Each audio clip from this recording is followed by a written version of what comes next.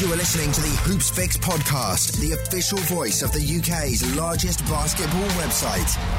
Visit hoopsfix.com for exclusive news, videos and more. Welcome to another episode of the Hoops Fix podcast with me, your host Sam Nita, full-time British basketball advocate. Happy New Year. I hope you all had a good Christmas break and you're looking forward to everything that 2019 has to bring. I know that I certainly am.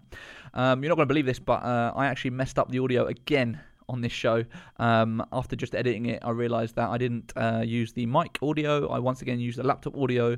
I think this one was actually recorded before the last one that we released around the Justin one, which we did the same thing with.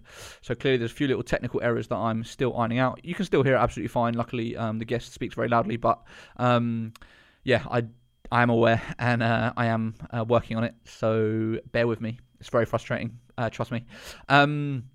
This week's show, we have Mark Dunning. Mark is a BBL coaching veteran, someone that used to be at the forefront of coach development in the UK through the Basketball Coaches Association. And you can clearly hear from this conversation just how passionate he is about it. But unfortunately, he is now completely checked out and is very, very sort of little involvement with the game, which is incredibly sad. And it does leave me asking questions about how that's happened. You know, he's a perfect example of one of these great resources that we have in the UK that unfortunately is not being used to help push the game forward.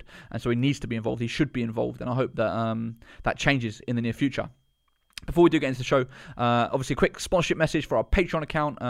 We've been growing our supporters on there recently, and we would love your support. We're coming directly to our audience, directly to you, to ask if you have £1, £2, £3, £5, £10 every single month that you'd be willing to donate to support us, to support our work, so that we can become 100% independent and financially sustainable, and dedicate even more time and resource to doing this, which is what we love, helping grow and promote British basketball and grow the British basketball media landscape. So if you go to patreon.com/hoopsfix, that's patreon.com/hoopsfix, you can sign up there, and if you have any questions, obviously you can drop me a line and I will happily answer them. But any support you can give us would be hugely appreciated.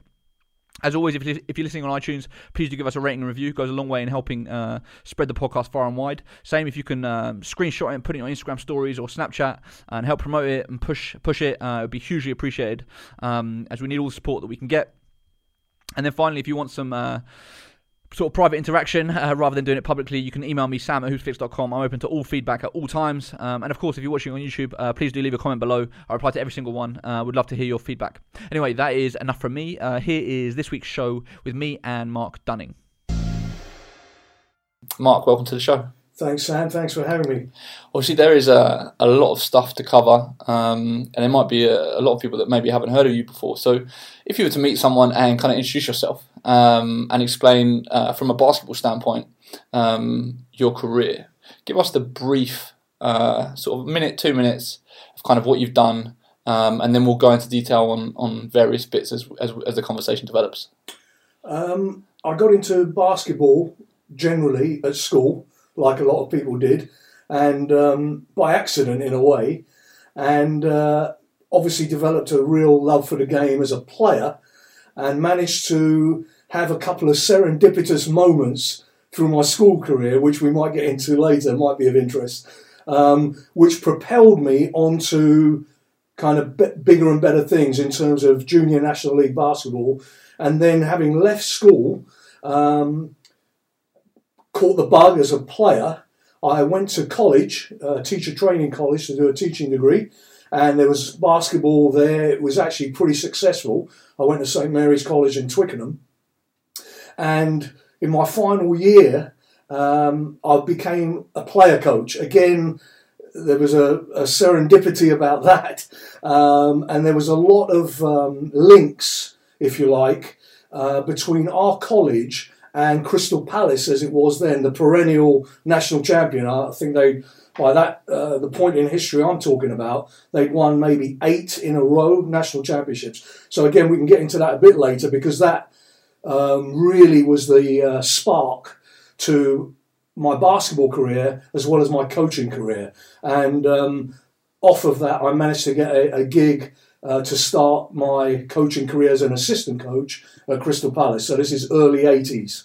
So in terms of the playing days, obviously, when you look back on your level as a player, how good were you? Was it a thing that you maybe just knew that you wanted to coach, or was the playing thing something that you pursued in the first place? That's a good question, because obviously being vertically challenged at school, it didn't matter so much. I was one of those kids that, like a lot of kids, you did all the sports, so the migration into basketball was going to be seamless. And as I say, it was my school didn't do basketball. I went to an all-boys boarding school down in Hampshire, and it just so happened it was run by Salesian priests and brothers, and they're a global brotherhood. One of the priests had taught in America, I believe near Boston. He happened to come back to England to teach at our school, and obviously had been introduced to basketball in the States. There was no basketball in our place, and the PE teacher at the time probably wasn't going to introduce it, I don't know. So I think I'm in my second year of school now, year 8 as it's now known. And he went to the PE teacher and said, "Oh, do you want me to introduce basketball? I've done a little bit in this, blah, blah, blah." So there was a bunch of us that obviously went out. We did all the sports. And that's how, completely by accident, I got introduced as a player. Now, obviously, being at boarding school, we had loads of time to practice. And he was there, obviously, as a living priest. So he was coaching us. By the time I got to the sixth form at school, there was a few of us that were pretty good by then, and obviously we caught the bug. Plus, and you mentioned about, was there a sort of coaching element? Interestingly, the sixth form in those days, we seemed to have a lot more responsibility, if you like, and we became, the more responsible kids became a little bit of the sort of right-hand man of teachers. So basically, the PE teacher asked me to coach some of the younger teams, like the first and second years. So that was interesting in itself, but I was obviously still playing. And then the next bit of serendipity, my school was in Farnborough in Hampshire. Now, round the corner, literally from our school, was a sports shop by the name of Forsport. Now, older viewers and listeners will probably remember those days, because this was one of the first and only stores in the whole of the country that sold anything to do with basketball. Wow. And it was really, I mean... What sort of year are we talking about? We're talking 1971. Okay. By then. Yeah. You couldn't find any basketball gear in those days. You'd be lucky to get sort of a pair of Ruckenall canvas high tops. And again, the older people will remember that. So anyway, the point of this story is that the owner of that store was a guy called George Whitmore. Now, some of the old folk around the country listening and watching this will remember George. And we were in there all the time. There was about 4 or 5 of us that became junkies even at that point. So we were about 16, 17, going on 18 by the time we left school, obviously. And we were going in there, anything he would get, like new. And he started to then get some of the original, like Chuck Taylor's canvas, all colours. Then he started stocking the Dr. J model. There was only really Converse. Nike hasn't started. They started in 1972, as you probably know. And we would buy everything. And he was, by this time, supplying, other clubs around the country. And, of course, just mail order. There was no internet in those days.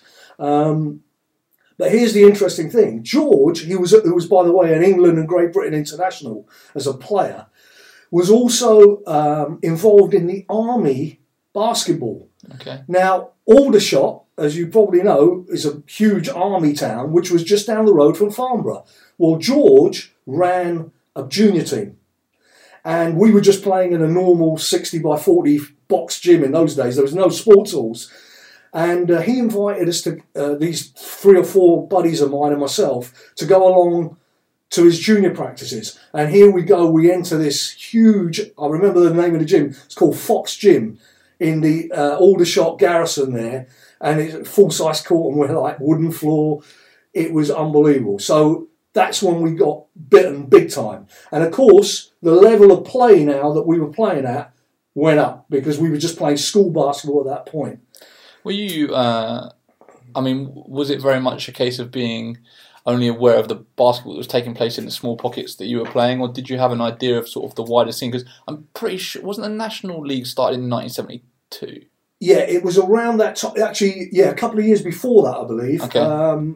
Obviously, Crystal Palace, SCP as they were known in those days, they were one of the founder members along with Bruno Roughcutters from the north and a couple of other teams I can't remember now. Yeah. I believe Avenue around this area, East London. Okay. Yeah, so, yes. But we weren't really aware of that so much because...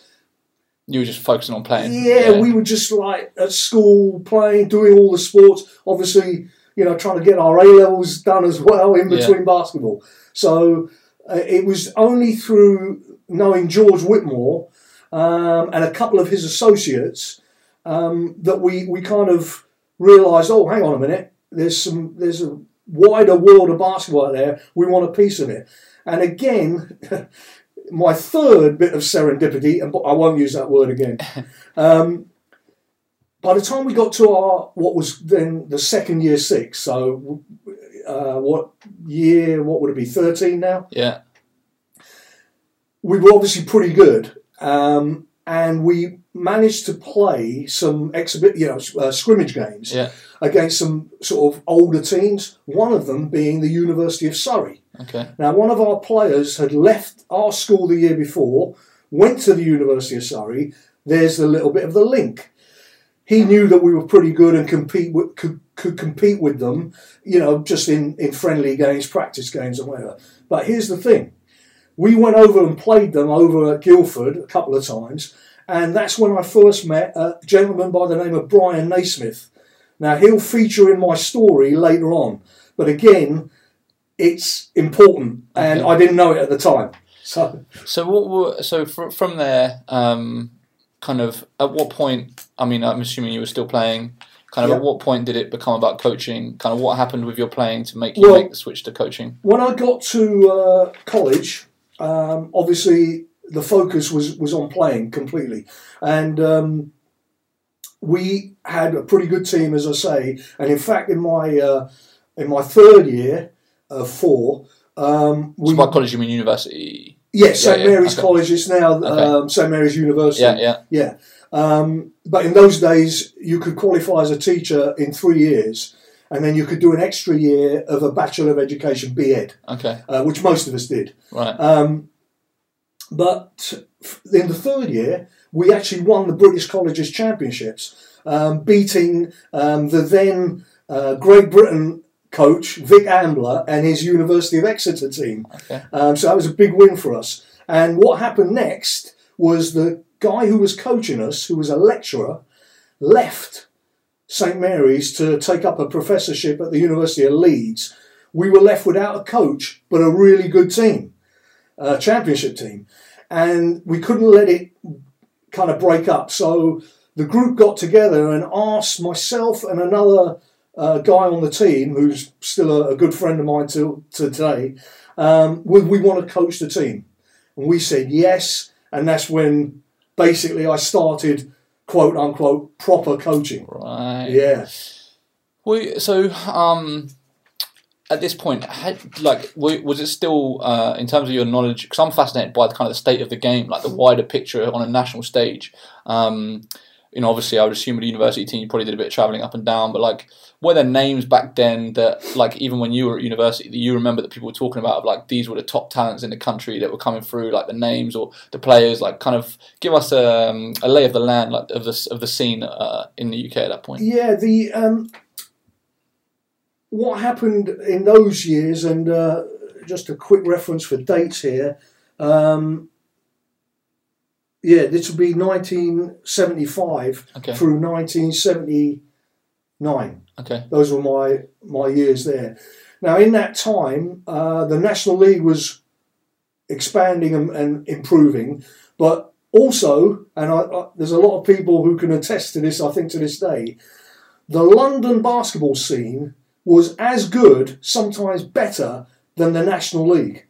That's how good it was. And there was 3 main leagues: the London League, the Capital League, and the Middlesex League. Excuse me. Those were the 3 top leagues with the best sort of competition and teams. So my horizons really were just in and around London. And because I wanted to play as much basketball as possible, I used to basically, jump on the tube and traipse around town literally to get a run anywhere and everywhere.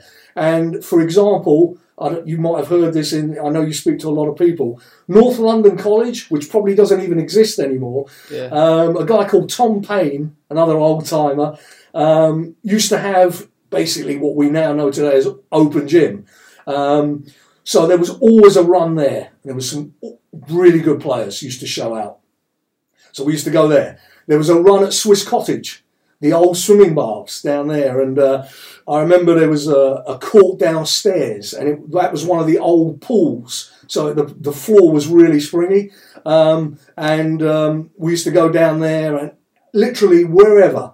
So I got to know kind of all the people involved in basketball around the London area. Refs, coaches, obviously players. And because now the college team, we were kind of limited. We wanted to play more games. So we basically would play as many kind of friendly games against these other teams from these other leagues until we eventually actually joined the Middlesex League ourselves to give us some more games as well as the college games. So whilst I was at college as well, and by the way, when I was sort of traipsing around, you kind of obviously make contacts with various people, and I managed to make contacts with the old LLSK team. Now, I don't know if you've come across them. Right, they became eventually the Embassy All-Stars, which then became Milton Keynes, and then they went defunct. But, back in those days, and I believe he's back on the scene now, Peter Sprogis was one of the, England's top players. He was on that team, along with names like Stu Turpey, Mick Flanagan, Stu Earle, Dave Shelley. And I was going up against these guys, as a 5'8", that's generous, point guard who couldn't shoot, but I could really pass and play defence. That's what I always used to tell my players when they used to ask me, Coach, what type of player were you? That's what I always used to say. So those were great days. It was kind of raw, and I got to know these guys, and then, of course, would travel along to the Michael Sobel Sports Centre at the end of the Piccadilly line. I lived on the bottom of it, and there they were playing National League basketball. So, and I knew these guys, and again, the London scene was really vibrant. A lot of good players coming through. The other sort of point of note here is that the Crystal Palace team were close to St Mary's, as I mentioned before, for various reasons. One of them being that their Americans at that time were Jimmy Guyman and Mark Sayers. They used to come, because, South London to Twickenham wasn't a big deal in those days. There wasn't as much traffic. To get an extra bit of training and everything in, they used to come and use our facilities at college, because obviously during the day, if there weren't lectures in there, it was empty. Yeah. So they used to be able to shoot around and work out in our gym. Well, of course, as I'm passing the sports hall, if I hear a bouncing ball, I'm looking in, and there they were working out, and that was my first insight into seeing how pro players put the work in to get better. And of course, I'd pop my head in and speak to them and get to know them. And eventually, if we didn't have lectures, again, there was 2 or 3 of us that would go and work out with them, just shoot and what have you. And, Jimmy, even to this day, people will still say he was one of the best Americans to ever play in our league. So that was incredible. But again, it got me a little hook into the sort of the world of National League and what was going on at that time. How would you describe the culture of basketball and around basketball at that point? Like, was there, as a spectator sport, were there a lot of people showing up to watch these National Basketball League games? Was it getting mainstream press coverage? From a cultural standpoint, where did basketball stand? I wasn't aware so much of that at that time. I think, if I remember rightly, I used to go mainly to Sobel because it was easy on the tube, and also to the Central YMCA in Tottenham Court Road, because that was another easy tube ride for me. And they were known as the Central Y back in those days, and the coach was Malcolm Chamberlain. I remember there were some awesome Americans played on that team. Alan Bunting, a guy called Bobby Cooper, who was probably one of the best dunkers ever. And I've watched all the dunk contests from the NBA over 30 years. And this guy could have won a few of them. He was incredible. There was the Akers brothers, Nigel and Adrian, I remember. And the crowds, it's difficult to gauge because it wasn't a very big facility, but I remember there was a balcony and that was always packed. So ballpark, maybe between 500 and 1,000. That's kind of hedging my bets. At Sobel, maybe more in those days. I remember, being kind of wowed by the crowd because that was my first experience of going to see, if you like, proper games with a crowd. And again, I wasn't so much aware of the culture in terms of press, media coverage or anything like that until, again, I don't know how I stumbled into this situation, but there was a team playing in Division 2 at that time called Camden and Hampstead. Now, people might know some names from there. Bob Mackay was playing for them. Vince, he was known as Razak in those days. Yeah. Then he became Macaulay Razak. Now he's Macaulay. Vince was on that team. I'm trying to remember some other names. Charlie Bannerman was on that team. Anyway, they asked me to help them out with their PR. And only then was I kind of in that world where I was contacting local newspapers and stuff, and they were covering it like you get the whole of the back page. Really? I remember, what was the name of the... I can't remember the name of the newspaper, but... They were willing to be involved in covering absolutely. it. Yeah. And I remember even to this day, I think they put a colour picture sometimes of action shots from our game. Really? So that was all, again, around about this same time for me. So I was kind of still, this would be towards my final year at college, maybe the first year out, when I also got involved in a local league team called the Greenford Cardinals. And that was in the Middlesex League. And again, we had a pretty good team. We were always near the top. In fact, we won it a couple of times. And we would play in that league and also, I believe, the Capital League at that time. So again, lots of travel around London, getting to know everybody. Everybody got to know me, which was important later on for me when I wanted to forge a career in coaching. And again, it was a local league club, but we had big aspirations. And we started doing things the right way. And by that time, they realised that I, probably could be a coach for them, and they asked me to be the head coach. And I was also doing a bit of PR for them as well. So again, the interaction with media, trying to go out and get sponsors, literally on foot, knocking on shopkeepers' doors and stuff. Did you have much success getting sponsorship? Yeah. Yeah? Yeah, I mean, I think partly because it hadn't been tried before. Right. Basketball, what's that? The old cliche, especially back in those days. And suddenly you go into a sports shop, for example. One, they probably never had a guy come in to ask for sponsorship or advertising. And two, they wanted to know about basketball. So sometimes it was almost an easy sell. And we managed, even as a local league team, we managed to get a fair bit of support in terms of equipment sometimes, a little bit of cash. Yeah. And so again, that gave me a little insight into that side of the sport. So at what point did you get involved with Crystal Palace? Because I thought that your first job was with Crystal Palace Juniors. but obviously No. not. Obviously not. No, what happened, again, so, this yeah. is all down to links and networking and contact. As I said to you, the link between the two clubs, College and Palace, had already been formed, almost before I got there. But anyway, when I got there, I suddenly realised, right, this is the number one team in the country.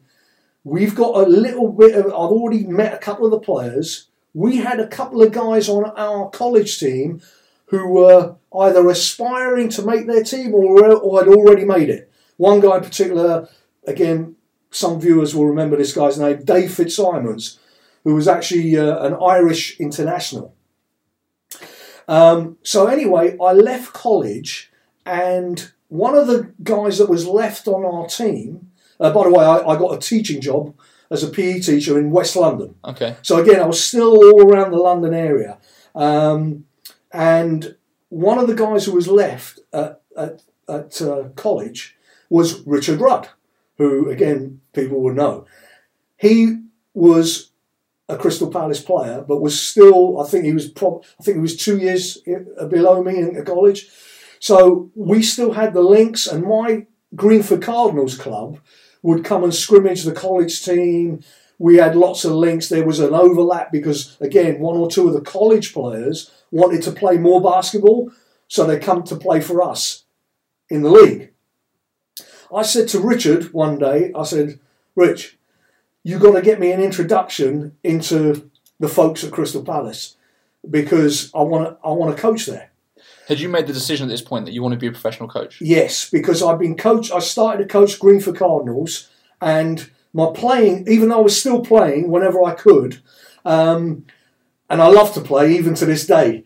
In fact, just a few months ago, my ex-teammates from the Greenford Cardinals played in a veterans tournament over in Ireland. So we're all 60-somethings, and we obviously had to get together over the summer to get some scrimmage time in. So awesome. I was there. It was great. We had a blast. But because I was now coaching at the Cardinals, and you remember me saying that the London area basketball was a really good level. So I'm like, yeah, this is what I want to do, but I'm not doing it at a local league. I want to get to the big time. Crystal Palace was the number one team. I figured, yeah, it's a 40-minute drive. That's where I want to be. So I said to Richard, get me an intro. So this was the summer of 81. Okay. He says, fine, come on down. I get introduced to Terry Doherty, who is part owner, general manager, and David Last. And I literally, I remember to this day, I didn't ask them. I said to them, I'm going to be your assistant coach next season. And they didn't, kick me out the door. They said, oh, okay. And that's how I started. And so there I was in the pre-season of 81, and I was the assistant to Bill Sweek, who was the original head coach, and Danny Palmer, who was the assistant coach. And I was the second assistant. And that's how I started. So, Crystal Palace at that time, let's talk about it as a club. In that era, obviously it was the club. Yeah. What was well, it'd be interesting actually to ask what separated Crystal Palace? Why was Crystal Palace the club? That's a good question. And I don't know. I guess, as is usual with basketball, they were lucky enough to have some of the best players. Now, London basketball, and of course the folks in Birmingham and Manchester are going to kill me for this. London basketball in the 80s, probably into the 90s, was the hotbed. There was probably more people playing, although Manchester eventually, thanks to the efforts of people like Joe Forber, they had massive participation. But they weren't able, for some reason, to produce the best players as we were down in London. So I guess that may have been part of the reason. Also, and I'd never really thought about this as to why they were the best, or I could say we by that point, I was there. Maybe David and Terry had a vision and they were able to get obviously 2 of the best Americans, and then 2 more of the best Americans, because Alton Bird came along when I was there. Again, one of the best American players to ever play here. And they also got in early on the what we used to call the dual nationals. In other words, guys with British passports. And we had a couple of those guys early on, whereas other teams didn't. Right. So maybe that was it. I don't know. It's a good question. And you talk about London being a hotbed of talent and producing players. Like, you know, who were the clubs that were producing the junior talent that were going on to sort of professional careers and stuff? Well, certainly. And who were the coaches as well, I guess? Yeah, absolutely. In my early days there, so, you know, I came in as the assistant coach to the men's team, as I told you. And by the way, Bill Sweet left before the season began to take a job in France, and Danny became the default head coach, if you like. And you became first assistant. And I became the first assistant. And then later on, we were joined by, God rest his soul, Jimmy Rogers. So we can get into that part of the story later. But the following year, I became the assistant coach also to the junior team at Crystal Palace under Roy Packham, who's my good friend till this day and a mentor of mine. Now, so to answer your question, obviously Roy was producing, you know, just a conveyor belt of talent from Crystal Palace. Hunt Flong over in East London. The folks over at Avenue, which I believe were in, I want to say North or North East London. I can't remember what Leighton. Okay. I think is where their home base was. Lenny Hoy was the guy back then who was one of the drivers there. And North London College, the North London Club. Mm-hmm. They played at the college a little bit. Guys were coming out of there. And then there was some schools. Jack Singer over at Clissold Park School, who I think was responsible for the Baker twins. You know, Andrew Bailey came out of that area as well. Not sure if he went to Clissold Park. I think he did. And, you know, there was a couple of other schools dotted around. But South London, East London, to a lesser extent North London, and then to a lesser extent still West London. It was in that order of, if you like, talent production. And for you personally, you never ended up getting focused on the juniors, on wanting to coach the juniors. Like, why is that? You know, something that people say to me is that they always felt that it's a shame that you didn't get involved with the juniors because you could have offered so much in terms of developing players. But it was very much a case of you wanted to be a professional coach. You wanted to coach professional senior men. Yeah. Why was that? You're absolutely right. And people all through my career, when I had gaps in my career, when I got fired, couldn't get another job, it's another story we'll get to, I suppose. People always said, oh, you know, go back and coach juniors. You know, you're a great teacher of the game. You have a good affinity with kids, blah, blah, blah. Of course, as an ex-teacher, maybe that, you know, that was part of it. Although I got out of the teaching game, thank God, when I did. That was never going to be my career path. I always wanted to be a coach at the senior men's level, as you alluded to. And whilst I agree with those people's description, and I thoroughly enjoyed it, and still do to this day, interacting on the court with kids, because I know I can produce players and develop them, it never really turned me on as much as being at the big time of professional basketball. So consequently, I was working a parallel career because I still did a lot of stuff for kids. Obviously, in the teaching in West London, I built up basketball in my school, which had zero basketball. You know, that changed after 1 week of me being the PE teacher. And of course, then we went on and do great things. And I used to run camps and clinics throughout half terms and all the vacations. So, you know, massive involvement, which went on actually throughout my career. But it was always secondary to me wanting to be and eventually being a head coach at the pro senior men's level. And one of the things that I guess I'm one of those guys that I'm 100% committed to everything I do, and I will never let, once I've committed, I won't let either those people down or that situation down. Kids, throughout even at school teams, you'd run a practice and there'd be 4 kids there. Because they got, the other 7 or 8 have got a myriad of excuses, all probably legit, but there's my practice decimated. It's driving me nuts.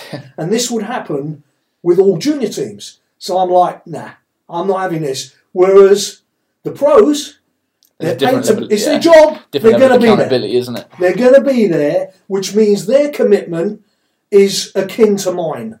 And that's probably the answer to your question. Yeah, that makes sense. Right. So you got involved with Crystal Palace. Yeah. Became first assistant. Kind of what happened from there?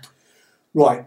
Obviously, we still had a bunch of success in those. I was there 4 years, and the ability to be on the floor and exposed to that level of professionalism, even as a young assistant coach, working my way up. I didn't really know too much at that time about coaching, even though I'd done a bit.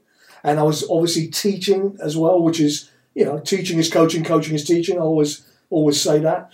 But nevertheless, it's in the guise of a PE teacher at a school. It's not like now where you've got academies, guys are full-time basketball coaches. That never happened.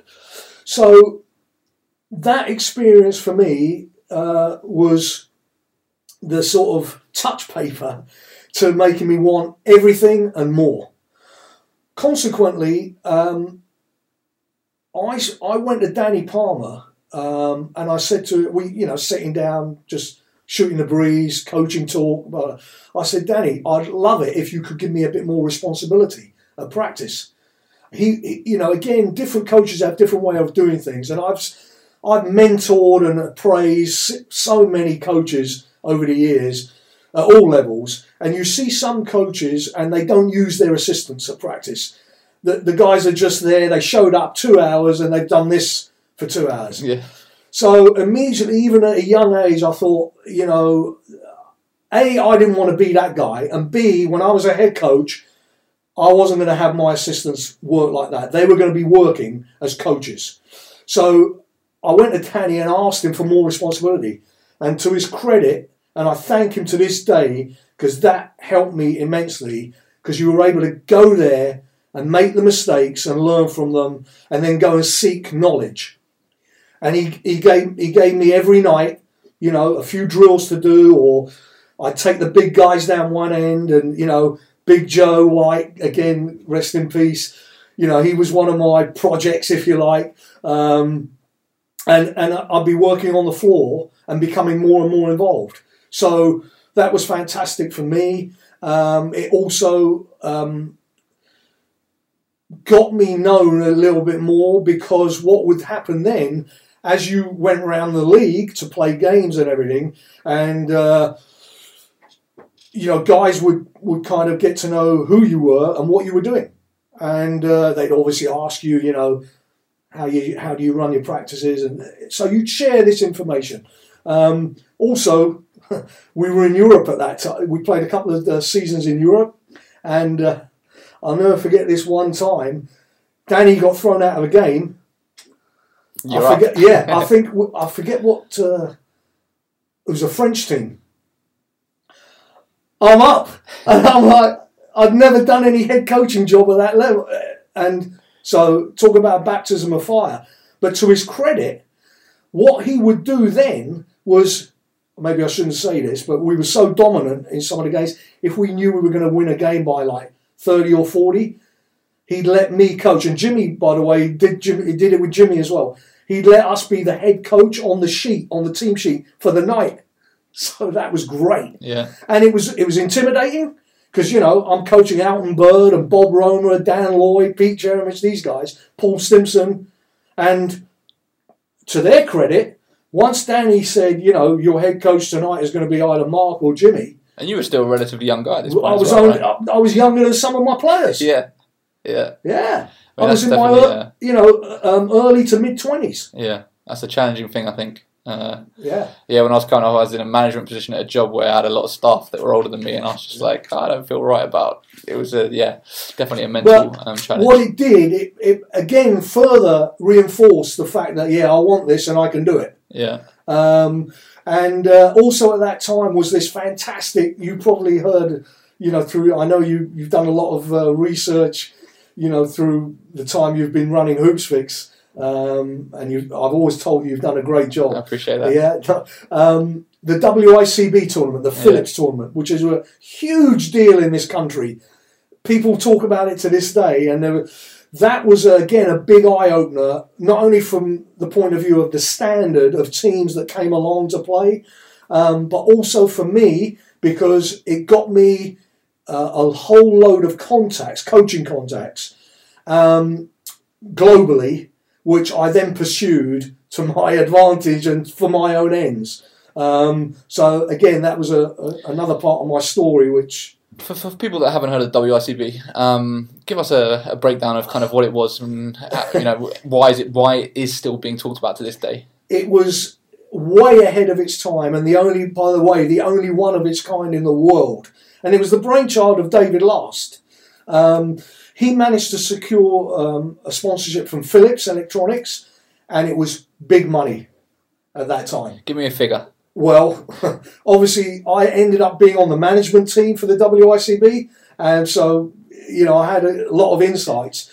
We're talking about, in the late 70s, early 80s, way into six figures as a sponsorship deal. Now, I don't know what that would equate to today, but easily seven figures. Wow. I mean, how else was he able to fly in with all expenses paid, Maccabi, athletes in action from the States, etc. A Brazilian team, men and women. By the way, WICB, World Invitation Club Basketball Championships. So it was literally that. Men's, women's, junior men. They'd all come. And everyone would be paid for. Like it would be the tournament that pays to bring in all the top clubs. Teams would all get paid for. The quote lesser teams would have to pay in the latter stages. Yeah. In the early stages, he was, because there weren't as many teams, he was able to let, like one of the local teams, I remember Bracknell, for example, playing in it. They were just down the road. They'd come for free to make up numbers or whatever. So how many teams were in it? Well, in the early days, I think he had about 6 or 8, and then it morphed into 10, 12. And every club would bring males, females, and juniors. Right, except when it started to get real big and the TV coverage, we were on BBC, just like it was normal. That was one of their Christmas, New Year fixtures. Sold out every year? Maxed out. In fact, they were almost literally hanging off the rafters, and I've got a story about that if you want to know. Yeah, go for it. It's a bit of a cliche. Oh, they're hanging off the rafters. Well, they literally were in the cricket school, which was the downstairs gym at Crystal Palace, which was literally a cricket school. They had nets, the old cricket nets. Yeah. But they turned it into a basketball court because we needed so many courts for this tournament, and it was a low-hanging gym. Because, they didn't use it for basketball, so the ceiling was low. And we played, the junior Crystal Palace team, played the Maccabi junior team, which were, if they had the EuroLeague junior championships like they have now in those days, they'd be, one of the top 2 or 3 teams. Yeah. It was a big deal. We beat them. And they were, the place was packed. Now, it wasn't a gym for spectators, so literally you'd go wherever you could get a place to stand, and we had kids literally hanging from beams and cross things for the cricket nets on the rafters of the ceiling. It was ridiculous. So how many years did it run for? I'm a bit blurred on this, roughly, because it ran definitely for 6 years. Okay. Now, whether it went on a couple of years and I wasn't involved, because after I left Crystal Palace in 85, I want to say, 84, I then maintained my contact because here we go. You know, we're sort of getting into other parts of. I know you want to ask me about it later. I started running a coaches clinic at the WICB tournament in the last couple of years I was involved, and then when I left, David Last wanted to keep me involved, so I got involved, as I said to you, on the management team. So I continued to run I came back. I think I was on my other two teams now at Brunel, Uxbridge, and then Bracknell.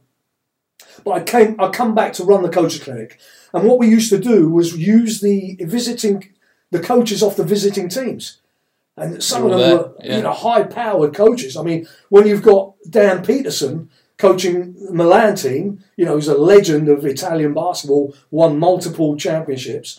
When you've got him in your building, why not use him, in our little room to run our coaches clinic? So, we got the guys in there, and again, that got me started, if you like, on the whole idea of the Coaches Association and stuff like that. So it definitely ran for that amount of time, and, was a huge gathering point. You've probably heard this from others, for the whole of British basketball.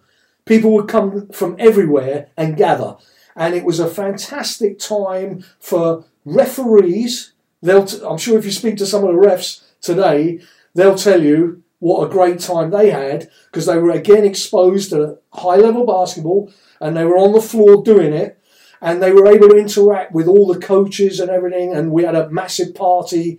There were some legendary stories from those. I'm sure other people could tell you more. But, it was a 4-day gig between Boxing Day and New Year's Day, kind of what we used to call dead time. People were, around. There was a lot of school teachers involved in the game of basketball at that time. They were all off at that time. People were kind of, there weren't any National League games. They were wondering what to do. And David, to his credit, saw that as a perfect time to run this. And of course, teams around the world, their leagues were down as well at that time. Why not go to London, which was a draw in itself, for this great tournament, which had some unbelievable teams for you to compete against. So it wasn't, just cupcake teams. Yeah. Teams wanted to come and play. So, from a business standpoint, obviously you've got Philips putting in a bunch of money. It's on the BBC and stuff. Was it a profitable enterprise for the owners? Like, can you kind of give us some insight? Obviously, I'm assuming that's the motivation for doing it, right? In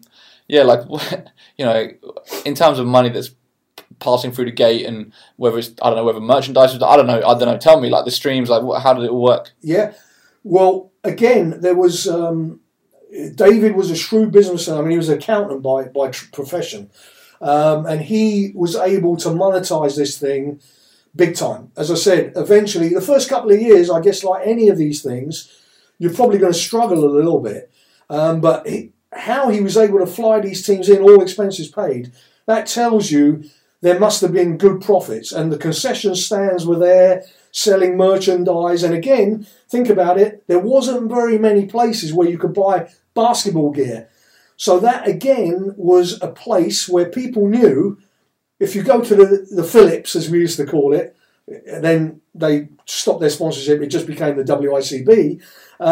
You could buy this, that, and the next thing in between games. And there was, food stalls and stuff like that, which I guess all fed into the revenue. Do you think a concept like that could work today?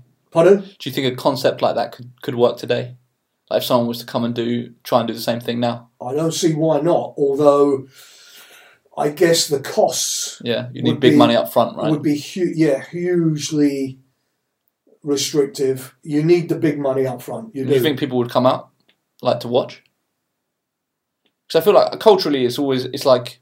I mean, that's when I look back at the history of the game. It's always fascinating. The stands are always full, and then I think back in recent years, aside from the NBA, which is the NBA, when it comes to London, when the EuroLeague came here to do the Final Four in 2012, they originally had a 2-year deal and they dropped it to 1 in large part because it was just a disaster for them in terms of 1, getting bums on seats, but 2, actually getting media coverage from the national press. Right. Why do you think if it like that has changed? Like, what has changed? I think, and you've probably heard this from others, the direction from the top, the powers that be, the governing body, call it what you like, the influencers, was never there. I mean, in my 35 plus years, from having seen the halcyon days and being involved with the first ever Channel 4 live TV game, which was meant for many the watershed of, now the sport is, this is the moment, exactly. But unfortunately, if there's only ever one big moment in a lifespan of something like that, we've probably had about 3 or 4. I keep hearing this is the moment, and it's never really happened. And people like me, jaded veterans, who were in it at the start and who saw BBC's coverage. I've even got footage of me on the BBC because they came and filmed my team talk to my team at the WICB. So they had this. There was a buzz. They were excited to have it, and basketball, i.e., the governance, never seized properly on these opportunities. Now, I'm not a PR guy or a marketing guy. So what I mean by that, in a way I don't really know how to articulate. What does it mean to have seized the opportunities? I don't know. But all I do know is we didn't do it as a sport. And we missed various opportunities to make a big bang in the media. And I remember I was involved, obviously became involved later on with England basketball and London basketball, mainly on the coaching committees.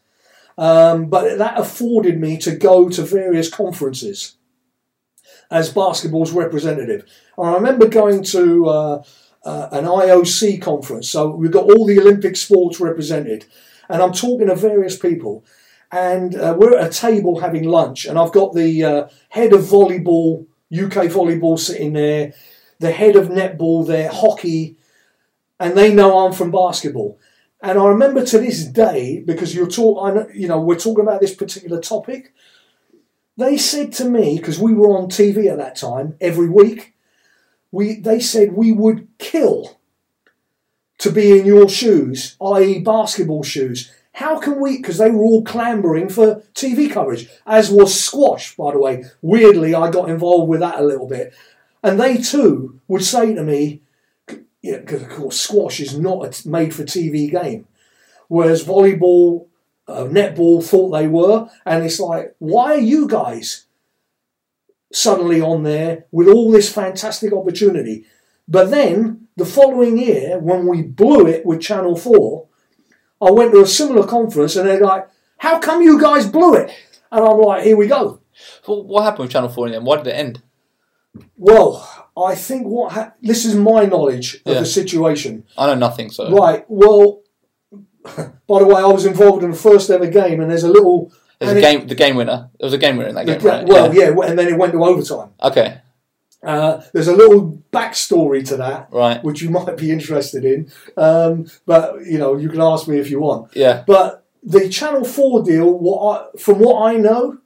and just to give people context, the Channel 4 deal was the first time that basketball in this country had a regular broadcasting deal. It was on TV every week. Every week, one live game. They sometimes covered the whole game, but always covered the second half live. And was it prime time?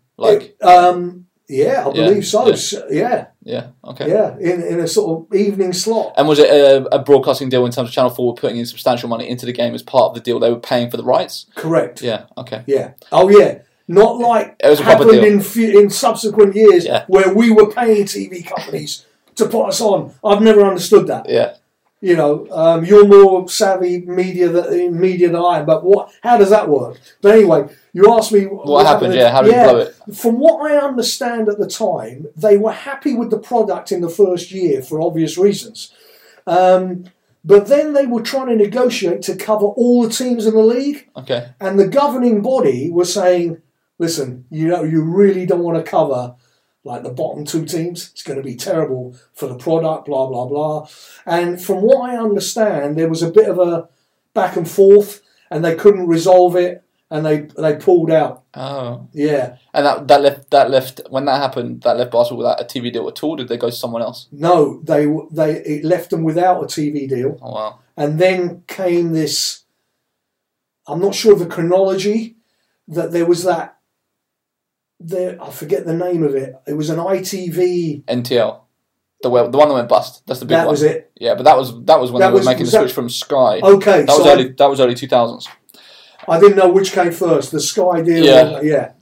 Yeah. So then it must have gone to Sky a few years later. Right. But they were still trying to negotiate with BBC to have at least the main games on. Cup final, Wembley playoffs. It used to be at Wembley in those days. And, you know, they were hustling to try and do that. And I believe they did get a little bit of coverage. But the Channel 4 thing was awesome because it was the weekly coverage. We had our own show, our own slot, and we were starting to build a brand. Yeah. And of course, everybody knew because there was only 4 channels. Yeah, yeah. So everybody kind of knew it was there. And as I say, I got these questions by these other sports. I think that was my one of my final 1 or 2 years of teaching at school in West London. And, you know, of course, when we'd been on TV, the following Monday, the kids would be all over you. Oh, sir, I saw you on TV. And so, yeah, the buzz was there. Yeah. And like you say, that was the moment, and we blew it. And then, as I say, over the subsequent 20, 25 years that I can attest to, there's been loads of these moments that we've blown. Yeah, yeah. So, Crystal Palace, you're out for 4 years. Yeah. Why did you end up leaving? Well, basically, I had an opportunity to be a head coach and run my own team. Right. So, of course, makes sense. Well, you pay your dues as an assistant, and this is, something that now wearing my coach development and coach education hat, and I know you've spoken to my good friend and brother from another mother, Tony Garbolotto, about this similar things, and he's of the same vision and has the same thoughts as me. Whereas these days, guys are being, well, I say these days, over the last, in my observation, 10, 15 years, guys who are so-called head coaches in and around our game haven't paid their dues. You know, I'm not saying there aren't different paths of making it, but from what I know coming up, and all the people who are my contacts, a lot of college coaches in the States, those were, where I built up a lot of contacts back in the day. You were an assistant or coached at a lesser level, hence my local league stuff, college stuff. Then you coached as a head coach at a slightly lower level. I became the head coach of the juniors at Crystal Palace when Roy Packham left. Then you become a head coach at the big time if you can get a break. So that was how you paid your dues and came up. Now, that took what? We don't know. For some folks, it might take 5, 6, 7 years. Others, it might be 10. There's guys who are sitting on NBA benches who have been assistants forever. And maybe they're lifers as assistant. A good friend of mine, Ron Adams, who's the assistant coach at the Golden State Warriors, he doesn't want to be a head coach. I've known Ron for 32 years. He's been in the league for nearly that amount of time. He was a college coach before. You probably know, his name comes up every year when head coaches' jobs in the NBA come up. He doesn't want to do it. So everybody's got a different path, but you've got to pay your dues. Otherwise, how do you learn? How do you know what you're doing? So I got my break at a Division 2 team. There wasn't the BBL at that time. There was NBL Division 1, which was the equivalent of the BBL, then D2. Brunel Uxbridge. And they played out of the Brunel University. And they were in D2, and I became their head coach. Was that a full-time paid gig? No. I was still teaching. I was still teaching. Okay. We'd had pretty good year. We won the cup, the national cup as it was back then. And was it the university team? No, it was part funded by the university, and I think, if I'm not mistaken, I had maybe one player from the student body. Okay. Yeah, but we had 2 Americans, and again, I was able by that time. That were getting paid. Was I getting paid? The Americans getting paid. Oh yeah. Okay. They were pros, and we put them up in accommodation, the usual gig. But how, even at Division 2, like obviously for me, I look at the game now, it's like, so you got 2 Americans getting paid, players like basically playing professionally in the second division, before the BBL even existed. Obviously you had the NBL as the equivalent. Yeah. Like, who was funding that? How was that being funded? Was it just the owner of the club? Was it commercial revenues from tickets being sold to games? Like, how did the financial structure work? Sponsorship. Right. And, probably a little bit of individual money. The guy that owned the team at that point, it was part owned by the director of sport at the university, which gave us the little bit of, I presume they got the court for free or whatever. Yeah. That sort of deal. And then another guy called John Kirkland, who was the kind of part owner / GM. Okay. He wasn't a rich man, so I don't know what was going on at that time. All I know is I was able to have 2 Americans, a couple of guys who were on expenses, who I brought in as, kind of next level players. Yeah. We had a pretty good team. I was just on expenses at that time, literally travelling expenses, but I lived fairly local, so it was great. Yeah. And as I say, we actually won the league and got promoted. And which is going into the top league in the country. To my horror, they had no ambitions. And they didn't want to go up because they thought it was a step too far in terms of finance and everything that going into the top league would bring. And I'm like, you can't be serious. Yeah. Yeah. So what happened? Did Well, you stay or did you leave? No, I didn't stay. And because that was your break. That's what you wanted the whole time, is to be in the top league at the pro level, and then they're just not doing it. Yeah. Wow. And so don't move too far from the mic. Just reminding you. Yeah.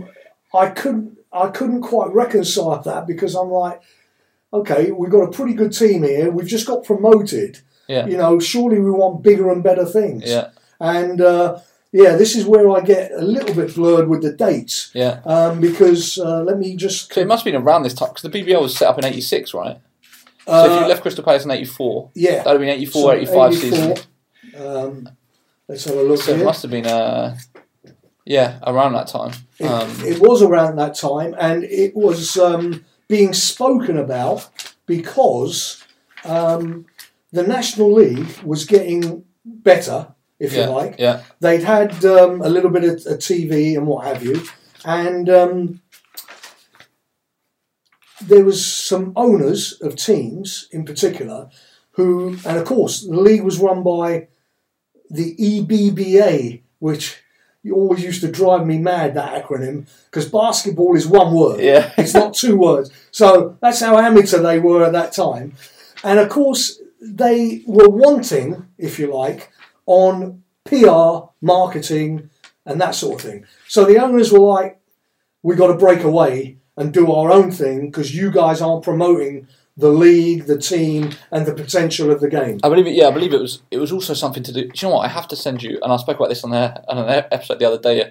There's a guy who's been working on his master's dissertation about basketball funding, all the way from the inception of the National League through to the present day, and sort of the state of basketball in England. And it is the best piece of research I've read around basketball in this country in terms of well-researched, interviewed a lot of people, spoken to a lot of people, and it's given me so much context on things I have no idea about, which I have to send you to read because I think you'll find it interesting. But one of the things he talks about is the formation of the BBL. Okay. And he spoke about there was actually discontent about the revenue split on, I can't remember, and he speaks about the sort of what the numbers were and the percentages and stuff, but ultimately the clubs felt like they were getting a raw deal from the federation was getting a lot for nothing. Yes. So they was like, well, let's just do our own thing. Well, of course, when I said I wouldn't mention the serendipity word again, but I did mention a guy's name, Brian Naismith. Yeah. And I'll come to him because You've now brought up the formation of the BBL, and he was heavily involved, and therefore got me involved, and I'll tell you why in a minute. But I've just had a quick look at the chronology, And when I left Brunel, it was then that I got approached by Jimmy Rogers to come and be the first head coach of this new team that they were starting in Brixton. And it was with this social enterprise type of deal, new era. Yeah. And this was 1985. Right. So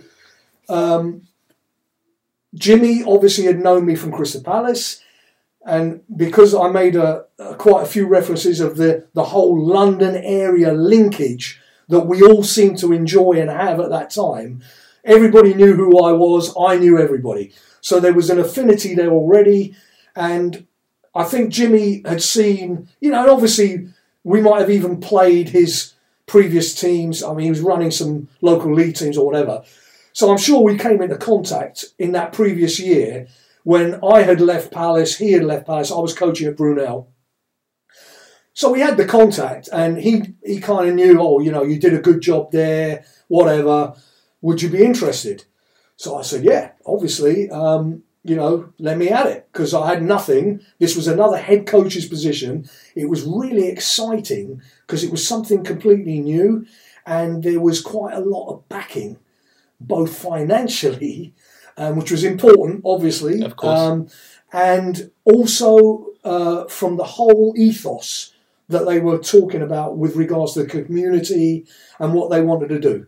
And I knew also that it was a hotbed for talent in Brixton itself and in the South London area per se. So I knew that we could get some players and probably end up doing well. So that team, what division were they competing in? Well, that must have been, they were going to be going in to the Division 2, as it was. Yes, because it was a new team. Yeah. And so how long... So, at that point, there wasn't a Division 3 or Division 4. It was just... You just had Division 2 and then, Division 1. Yeah, then it was just regional stuff, I think. Right. Not even regional. Local, I think teams were just in these local leagues. Yeah. That's why they were so good. Yeah, yeah. Because the next level of player only could play at a local league team. Yeah.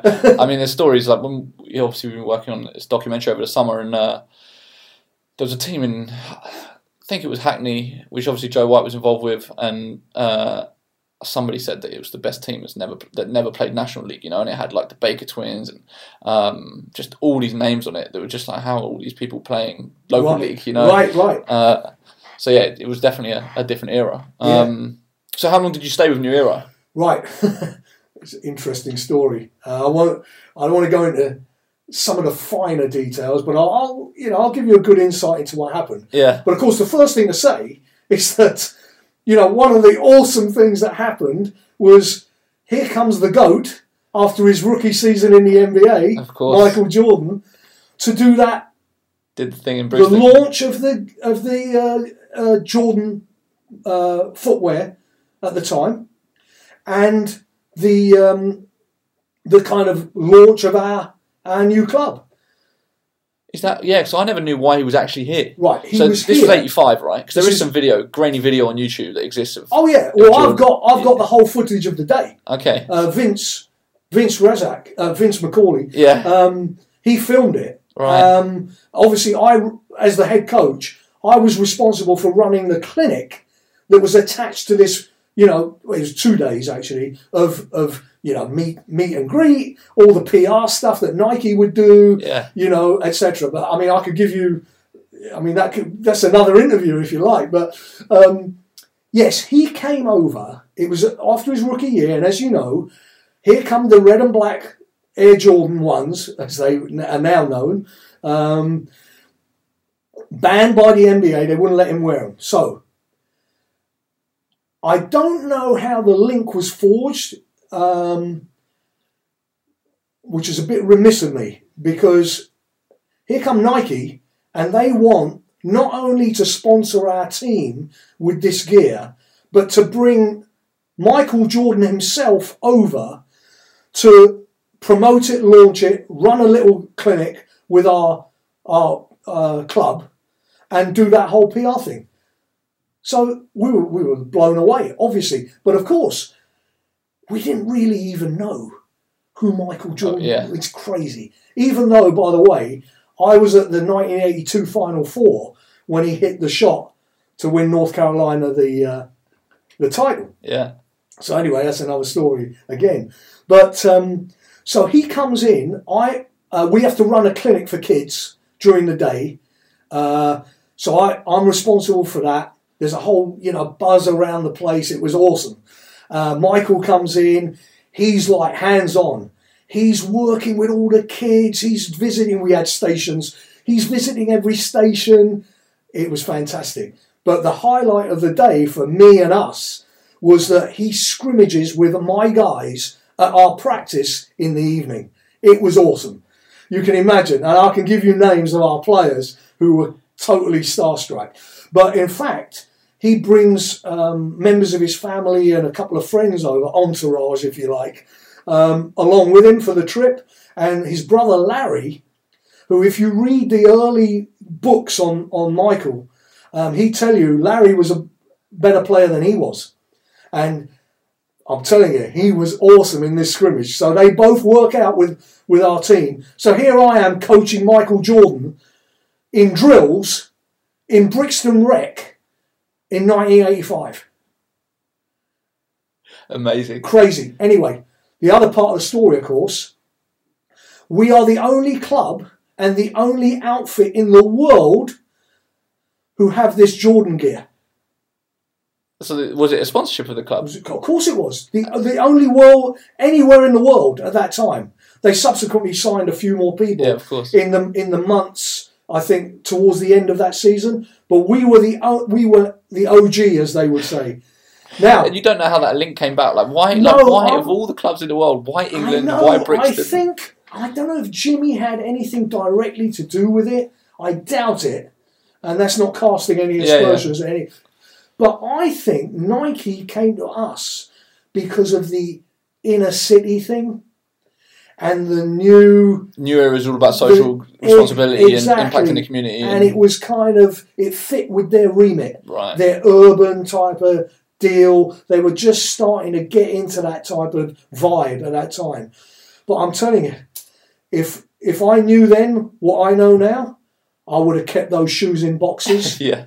Because how much are they going for now on eBay and places like that? Tens of thousands. Because everybody got one pair of the black and red and one pair of the red, white and black. Crazy. And of course the team got all the gear, the uniforms, warm-up suits, the lot. Yeah, amazing. It was amazing. Anyway, so the remainder of the story, unfortunately, and as I've learnt since about this phrase, in latter years, your sort of era of guys, perception is the new reality. You've heard that phrase. Yeah. Whereas back then, I wanted the reality to be the perception, and it wasn't. And cut a long short, I was made some promises which weren't kept, and there ended up being some disagreements, inevitably over money, and also, though, over playing staff.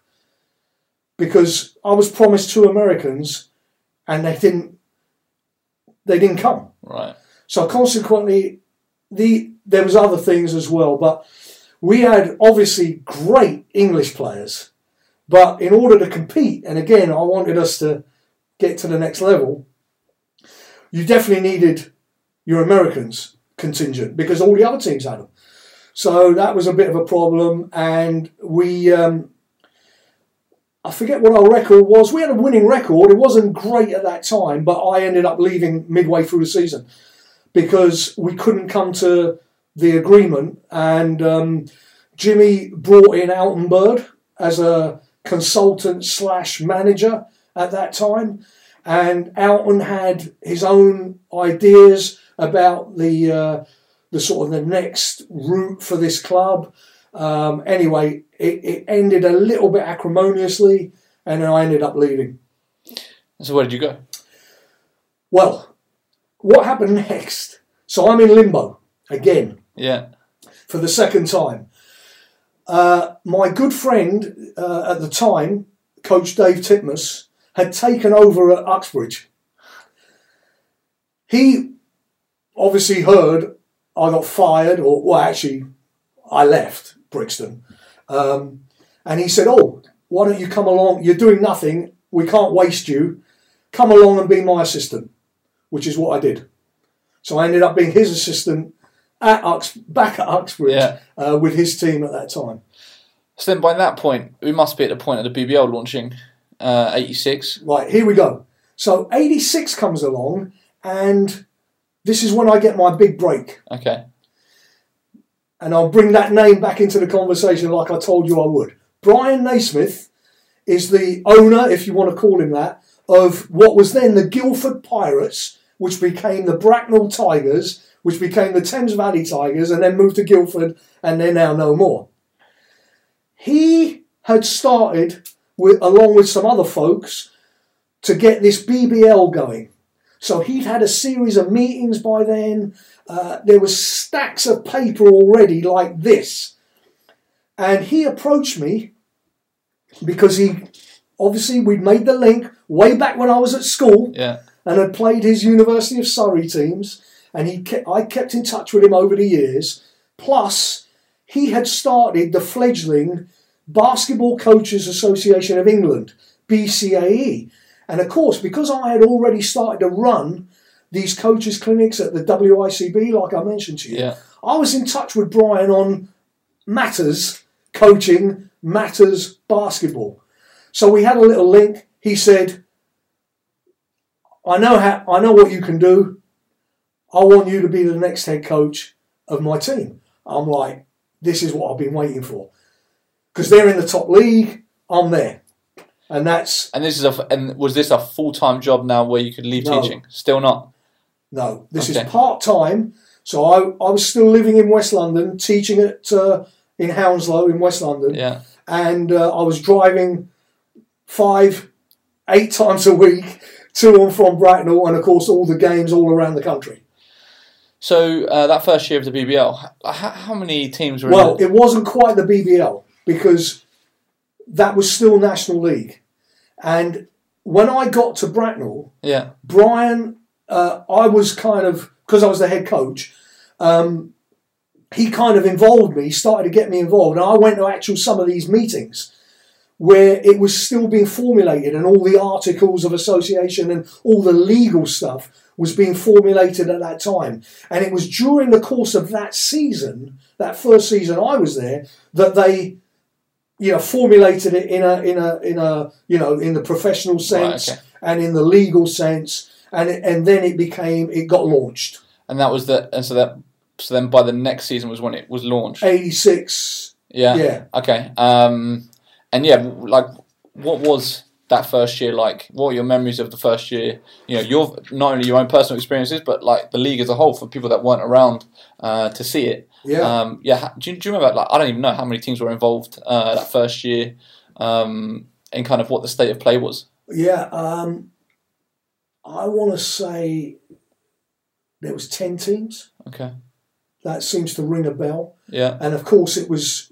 Now you've got teams all over the country, and the standard was really good. I had to up my game. Now by this time, I know you want to go on and talk about the sort of the coaching aspect. Yeah, I would love to. But what you've got to understand, when I mentioned the phrase "paying your dues," by that time I'd spent most of the preceding years going twice every year to the United States. I went to 9 Final Fours in a row, and by the way, I took, again, God rest his soul, Jimmy Rogers to his first ever Final Four, and he ended up going for the next 25. Yeah. I went to the next 11, so he beat me on that.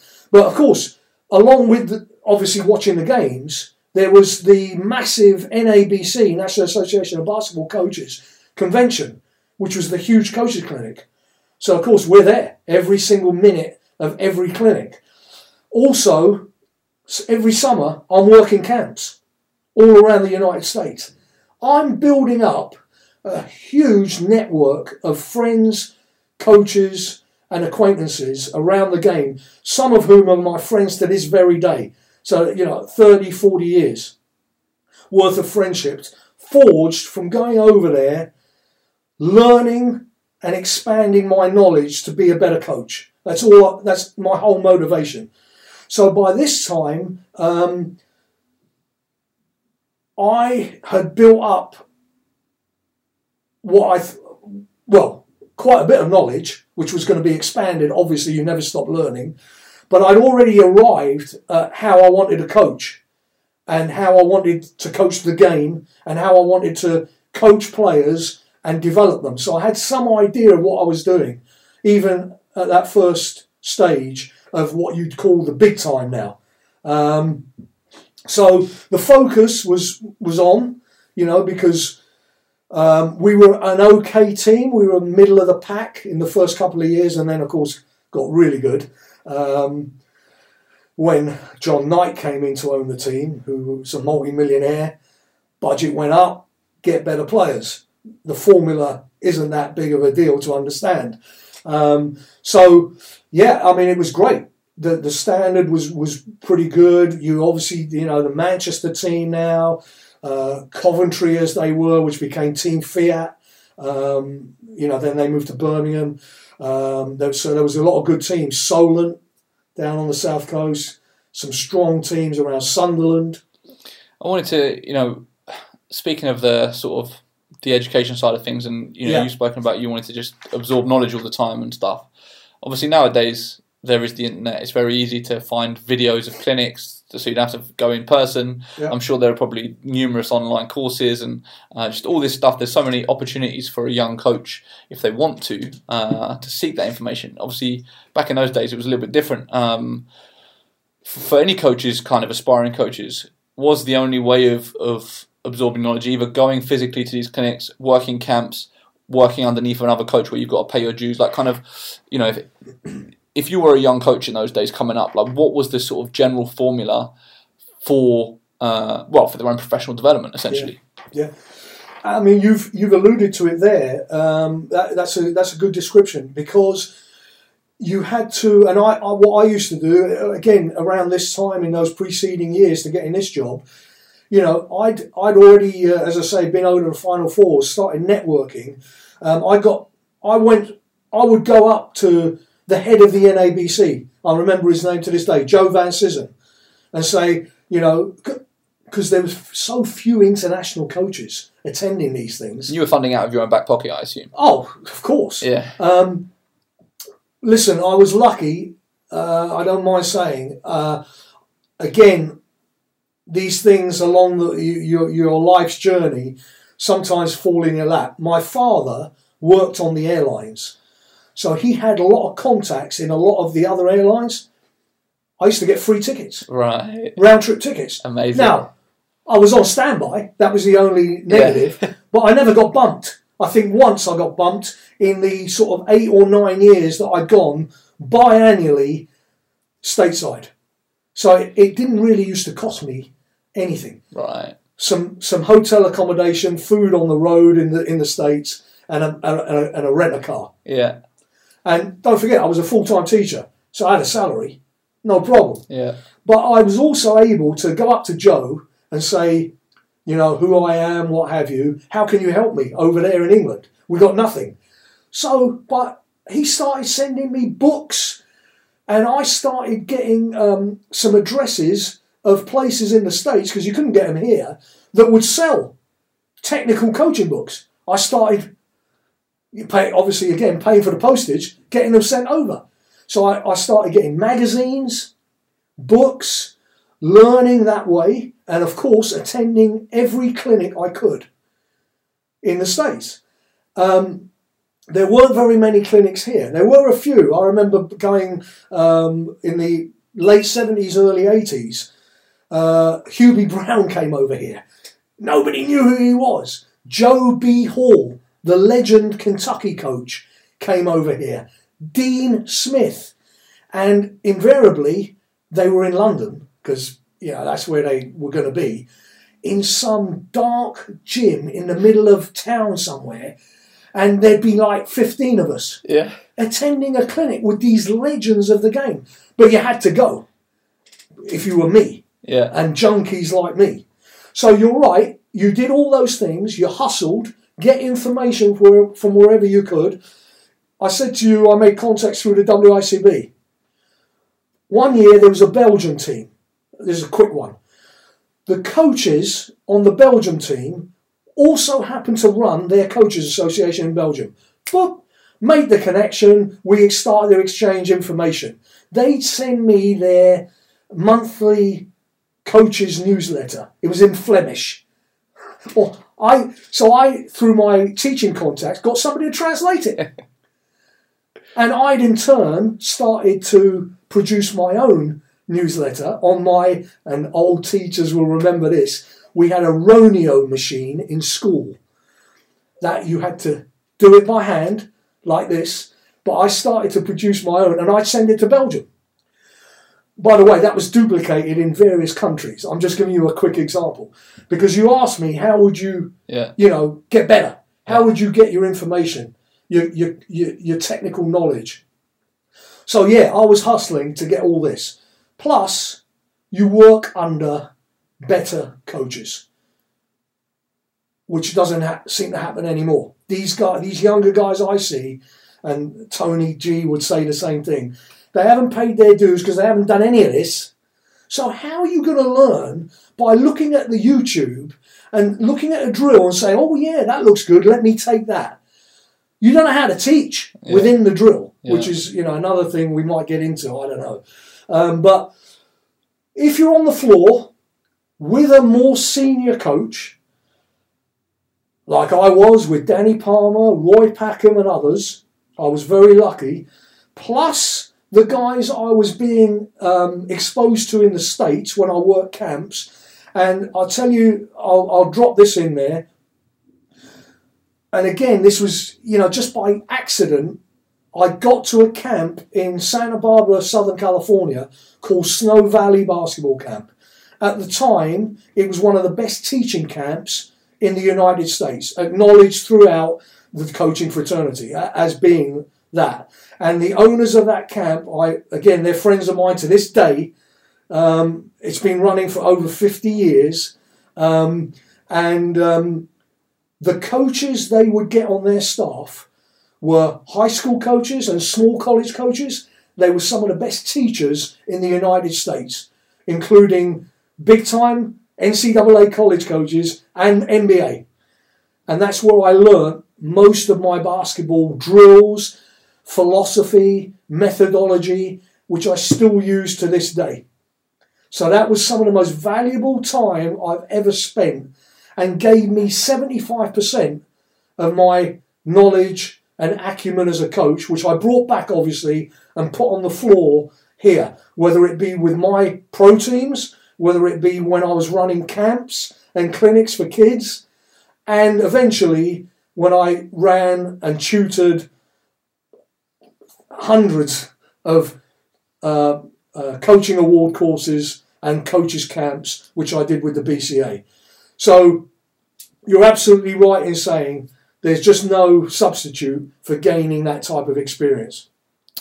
I did say to you before, one of the things I would love to talk about is the BCA and the Basketball Coaches Association and kind of your early involvement in that. So, how did that first come about? What sort of year was it? Right. What was going on? What was the kind of backstory? Carry on talking, because I'm just going to check one of the cameras. Keep going. Now, the backstory is, again, I'll refer you to Brian Naismith, as we've mentioned. And when I got to Bracknell, he got me involved with not only the team and the BBL, like I mentioned earlier, but with the Coaches Association, which he had already started. But it was small, he couldn't do it on his own, and I was all gung-ho to do something like that. So I got involved at that time, and as I said, it was known as the BCAE. And Brian, together with myself, started to really get going with it in terms of now producing what was a quarterly newsletter, which I used to do at the reprographics department of school. And we started getting coaches because, of course, between us, we knew everybody and we knew coaches all around the country. So we started to say, look, we want to make this a real deal. Would you become a member? And in those days, we asked them for, some nominal payment, £5 or whatever. And, we had T-shirts made up and they'd get their quarterly newsletter for free. And we started running coaches clinics. So... and the Federation wasn't doing anything. Well, you say that. They weren't really doing anything in terms of clinics and stuff. So I approached them, with Brian and said, look, with your blessing, this is what we'd like to do. Can we go ahead and do it? We said, we'll involve you because you're the governing body and we need we need to be affiliated in some way and have your name on our publications. And if we run a clinic, we'll have you as the sort of partner, if you like. But we ended up running stuff. So I'll give you a quick example. In the early days of running clinics, we made an agreement with whatever they were called at that time, England Basketball, I'll call them. At the cup final and at the playoffs, we'd have a coaches clinic every year, and they were happy with that. So I would organise it. I'd get the speakers. We'd run it in one of the classrooms, whatever venue we were at, be it NEC at Birmingham. We actually had one of our cup finals, believe it or not, at the Royal Albert Hall. Did you know that? Yeah. So we ran a clinic there in one of the, I presume was maybe where the violinists practice. But yeah, so those were the early days of the BCA. What sort of year are we talking about? 86. 86, okay. Yeah. And then as the years went on, I just kept it going. Brian's involvement in the game kind of fizzled out. He sold the club to John Nike, and then his involvement started taking a real backseat. He'd come to the odd game. He was director of sport at the University of Surrey, so he was busy there. And because I kind of got the bit between my teeth with the coach education and development, by that time I was involved with the governing body as well on their coaching committee, and they saw me as kind of one of the main guys, if you like, to lead on stuff. Yeah. I'd already run some clinics. I was producing documents and these newsletters. So Brian basically left it to me and I ran with it. And, then we took off. We changed the name. I got John Collins involved at an early stage because he was, also not only interested in doing that stuff, but was already doing a little bit of it. And we then got some other guys involved along the way. Betty Cadona came in later, and some other people. And then it became, reasonably big in terms of we couldn't understand why we seemed to be the only country of the leading basketball nations without a proper coaches association. So that was one of the motivators for me. I'm like, I'm going to change this. Yeah. Because I was in touch with a lot of these guys. I knew the guy who ran the Italian Coaches Association. I knew the guy who ran the former Yugoslavian Coaches Association. And they're like, what are you guys doing? In the early days, it was, not much. And then I thought, you know what? Let me try and make this bigger. So I went out, tried to get some sponsorship to make things happen on a bigger scale. Our publication became a lot more sort of glossy. And of course, this was pre-internet. We eventually went online. And we started doing things a little bit bigger and better. And now I thought, right, our clinics, we need to attract some bigger name speakers to attract more people, which we eventually did. And, when you get the likes of Joan Plaza, who was coaching Real Madrid at the time, Sergio Scariolo, who was, is now the Spanish national team coach, and he's an assistant with the Toronto Raptors, which is weird to me, but, so we had some big names come through our clinic program, and consequently our clinics were starting to be really well attended. I mean, back in those days, to get 50 coaches to a coaches clinic anywhere in the country, and by the way, we'd run them all over the place. So we always try to get the sort of North, Midlands, South type of deal, because our northern friends would moan about having to come to London. So I thought, all right, I'll bring the clinics to you. So we'd always get that sort of program going. And Laszlo Nemeth, when he was the national team coach, he would be my travelling clinician. So I take him to Manchester, then we drive to Birmingham, and then we come and do one in London and maybe in Southampton. And, Laszlo would be on the road with me, and he'd be the featured clinician. But, we ended up having attendances of over 100 coaches wherever we were. And we took over the governing body's national conference, which they, by their articles, I think, were mandated to do, along with the refereeing conference. So for a few years, we ran them side by side, which was interesting, because then the coaches could interact with the refs, which made for some very interesting lunchtime conversations and dinners. But it was great on a more serious note, because that helped promote and develop both important strands of our game. And then we got a great sponsorship by Nike. Richard Stokes was working for him at that time. He had a vested interest in being one of the top referees, not only in this country, but ended up being one of the top refs in Europe.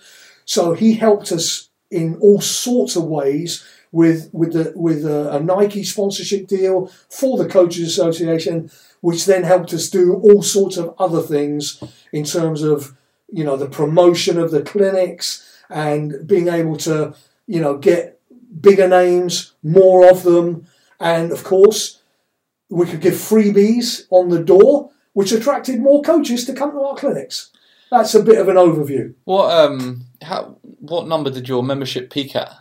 It peaked at about 250. Okay, and there were people paying an annual fee to be a member? This is a bit of a contentious issue, actually. Right.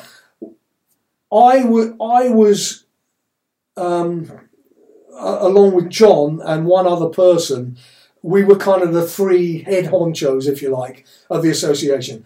We made it run. And John and I actually were responsible for the clinics and also for our annual summer residential coaches camp, which ran for 12 years.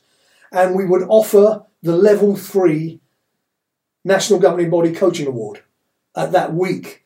I mean, we used to have a blast. And the names that went through those camps, some of whom are coaching in predominant positions now, national team coaches, etc. Anyway, so we were running things, and we were obviously, it was costing us to run various things. And I was adamant that we should have membership for free, because coaches in our country traditionally weren't really paid.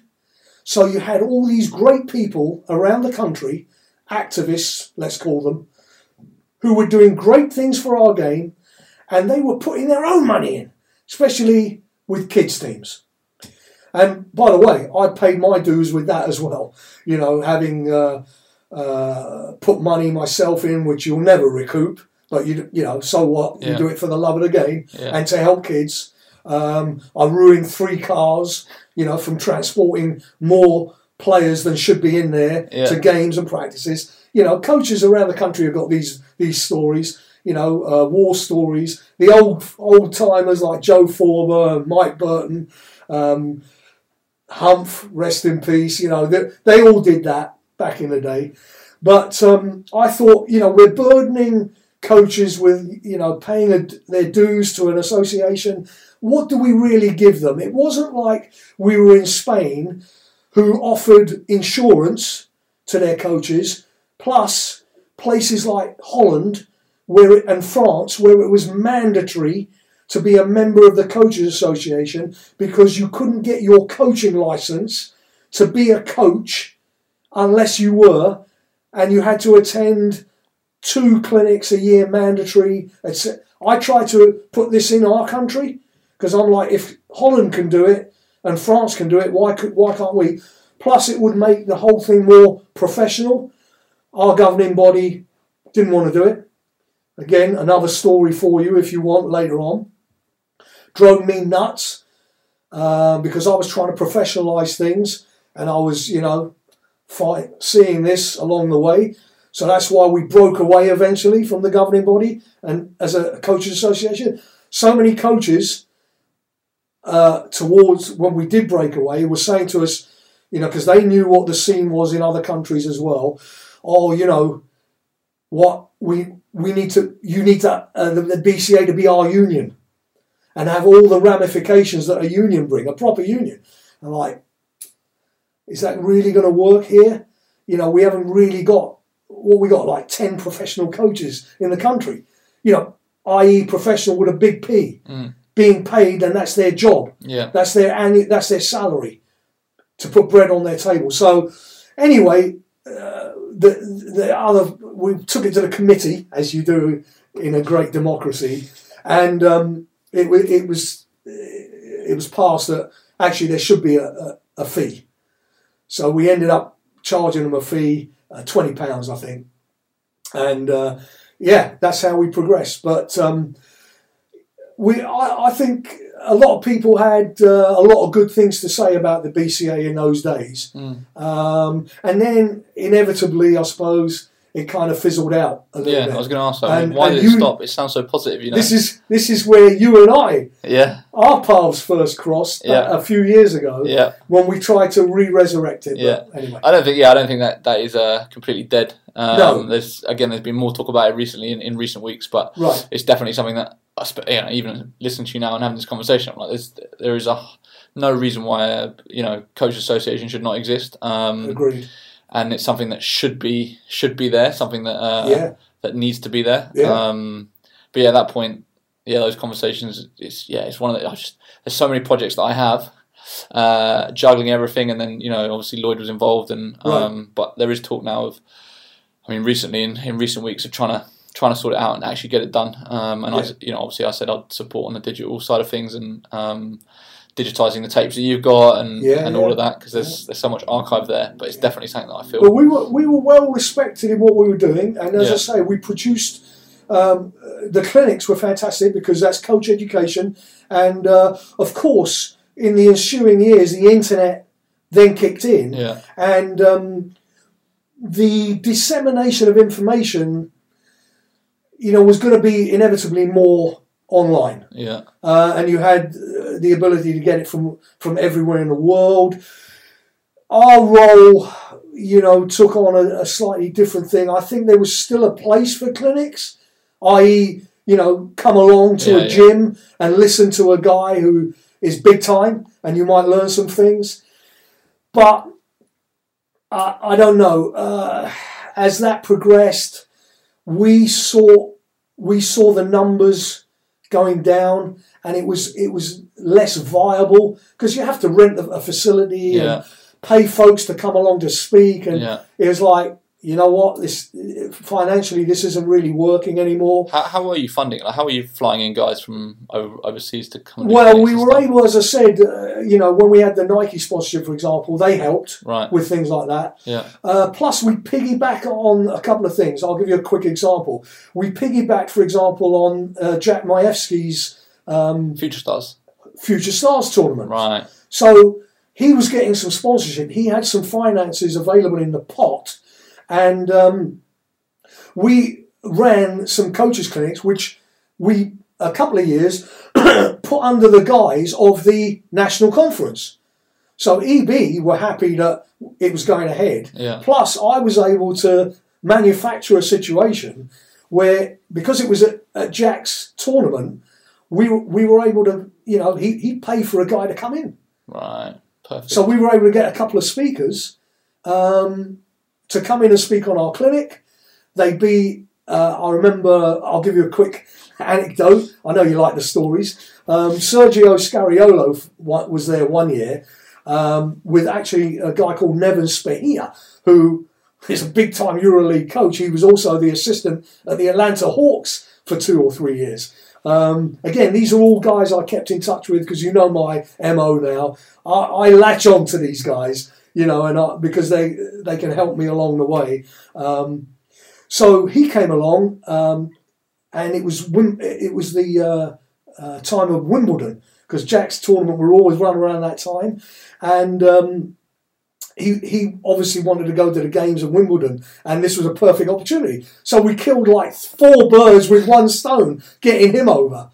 And those were the types of things we just hustle, hustle to try and make things work well as best you can. For what? For the benefit of coaches who wanted to come along to improve. Yeah, that was it. That's my sole purpose in life with the BCA hat on. Yeah, and I think I achieved quite a lot of things, and a lot of people came through, as I say, our camps and clinics, even if it was some. I mean, I was available as like an agony on as well. I'd say to coaches, younger guys or older guys, call me if you need any advice on anything. John Collins was the same, by the way. Yeah. And we'd get a few calls every now and again. There's strength in having that network. Yeah, for shoot sure. the breeze, help on a drill. Yeah. You're having a problem with a player. How do you deal with it, coach? This, that. Yeah. I remember, like, when I first sort of came on the scene with HoopsFix, I remember going on the BCA website, and you obviously had a lot of coach contributions for articles. People would send in their own thoughts around certain things. Exactly. And I used to find it interesting just to read. There's obviously a fair bit of ranty stuff as well, and complaints about various different things that were going on. What year did it finally wind down? That's a good question. I think in the mid-2000s. Yeah. Maybe a little later. Okay. Yeah, 2000, I want to say, 2007, 8 maybe. Okay. Yeah. I don't know why that year's coming into my head.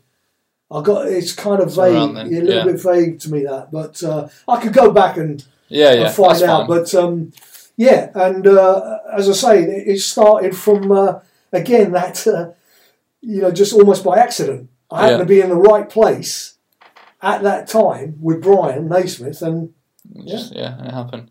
I'm aware of time because I don't really want to go over 2 hours. We're at 1:45 at the moment. Jeez. That's why I said time flies when you're having fun. It flies. But yeah, there's obviously a few other bits that would be interesting for me to cover.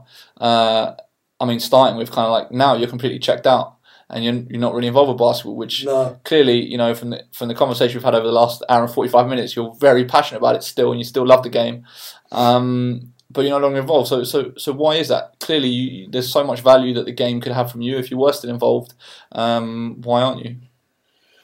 Well, you asked me sort of back. We ended my little potted history at Bracknell when I was still a teacher. Yeah. Well, in 1986-7, it gave me the opportunity at Bracknell to become the full-time head coach / GM. And that's when I quit teaching and became a professional basketball coach as a career. Dream achieved. Pardon? Dream achieved. That was it. Yeah. So I achieved the goal right there. And of course, since then, I've never had another quote-unquote job. And I've been full-time ever since. So along the way, I've had several clubs, as you know, and some people watching and listening to this know. And, I've had some successes, some failures, and I've been fired or resigned from, unfortunately, I think about 3 different situations, which, we could go over maybe in a... part 2. We'll definitely have to do a part 2. Yeah, we have to do a part 2. There's a lot of stuff we haven't covered. Yeah. But suffice to say, even with all that going on, my love of the game, my passion for the game, and, to quote a phrase that people use, being a lifer, has never diminished, and nor will it. It'll go to my grave. Now, I have still continued to be involved, even when I haven't had one of the so-called, big-time BBL professional jobs. For example, I was coaching an academy with John Collins up in Northamptonshire for a few years, so I did that. I've always been involved in coach education and development because that's one of my other loves, apart from being on the floor, coaching players and teams. And, you know, I sort of get goosebumps even today thinking about the number of coaches who I can see on sidelines at various parts of the country now who I've helped, basically. I don't want to say I'm their mentor or anything, but certainly helped, either through being their tutor on a course or mentoring them post-course or giving them an opportunity or guiding them in a certain way. There's a couple of coaches who have gone abroad to learn their craft, and I've helped them to do that, and they've come back and been successful coaches here and thanked me for that opportunity. So those things give me goosebumps till today, and I'm happy to have done that, and I still do it today. So even though I'm not coaching, and people have always, who meet me and know me from old, say, it's an absolute travesty and what have you. I'll leave that for others to comment on. All I know is this, that, and again, I have to unfortunately go back to the governing body and the governance of our sport. They historically have not used, and I would say have even almost spat on, the expertise and knowledge that's available in the country. If a person or certain individuals didn't fit in for whatever reason with the status quo or the zeitgeist at the time, and I'm one of those guys. How can you and I'm not blowing my own trumpet here, how can you have a guy like me who's got a lot of knowledge and experience, proven, has an unbelievable passion for the game, unmatched and unrivaled. I'll go toe-to-toe with anybody in the country on that. And then, by the way, there's a lot of us with that sort of passion, who's still got a lot to give. Thank God I've got my health. I'm an old guy, but I can still get out there and demonstrate and, get rah-rah with the kids and everything, because I'm passionate. When I cross the lines, that's me. That's my domain. That's my church. That's my cathedral. How can you leave a guy like me untapped and unused? I'm willing to do anything and everything to help our game in this country. And boy, does it need help. And yet, nobody contacts you. And again, I know some old-timers in various countries in Europe and in the States, not so much in the States because their structure is just so vast and huge, and you've got a million other coaches who can do things. But in some of the European countries, certainly some of the smaller ones, they recognise they need all the help they can get from their old-time guys. And they bring them in, they use them. You might not get the job, but they'll certainly have you consulting, for example, on one of the national teams. You hear this all the time in Spain and France and places like this. And yeah, I have to say to those guys, we're in England. That's my my refrain, and I get deflated like this every time I have to say it. They just don't do that here. They don't know to do that. And it really depresses me, Sam. Have you tried to go to them? Yes, with a whole bunch of ideas. And in fact, even as recent as yesterday, Tony G is my sort of protege. He won't mind me saying that. He considers me a mentor, and we speak all the time. And he is passionately involved about this area of our game as well. So we still talk, and it's that subject about ideas that either he's still going to the governing body with today in 2018, that I went to them with the same idea 25 years ago. It's flabbergasting to me that these ideas, whether they've come from me or somebody else, and I'm not unique, I'm not saying it's only me, there's been others who I could name, and the governing body don't want to know. And we can't understand why. I'll give you a quick example, and this is contemporary. They've produced yet another glossy document which I've seen regurgitated now about 5 times in the last 25 years. I'm sick and tired of these documents coming out that mean nothing. And yet, they try and implement them and nothing changes. Nothing gets better. The quality of coaching is still not as, let me just put it like this, not as good as it could and should be. The quality of players we produce is not as good as it could or should be. And what's happened with all your player pathway development plans and all these glossy brochures you produced along the way? They haven't contributed to making things any better. Yet, when I come with you with an example from, say, how the Australians did it, that we could replicate over here, and I'm willing to do it for you, and they don't even get back to you, I rest my case. Because nothing ever happens.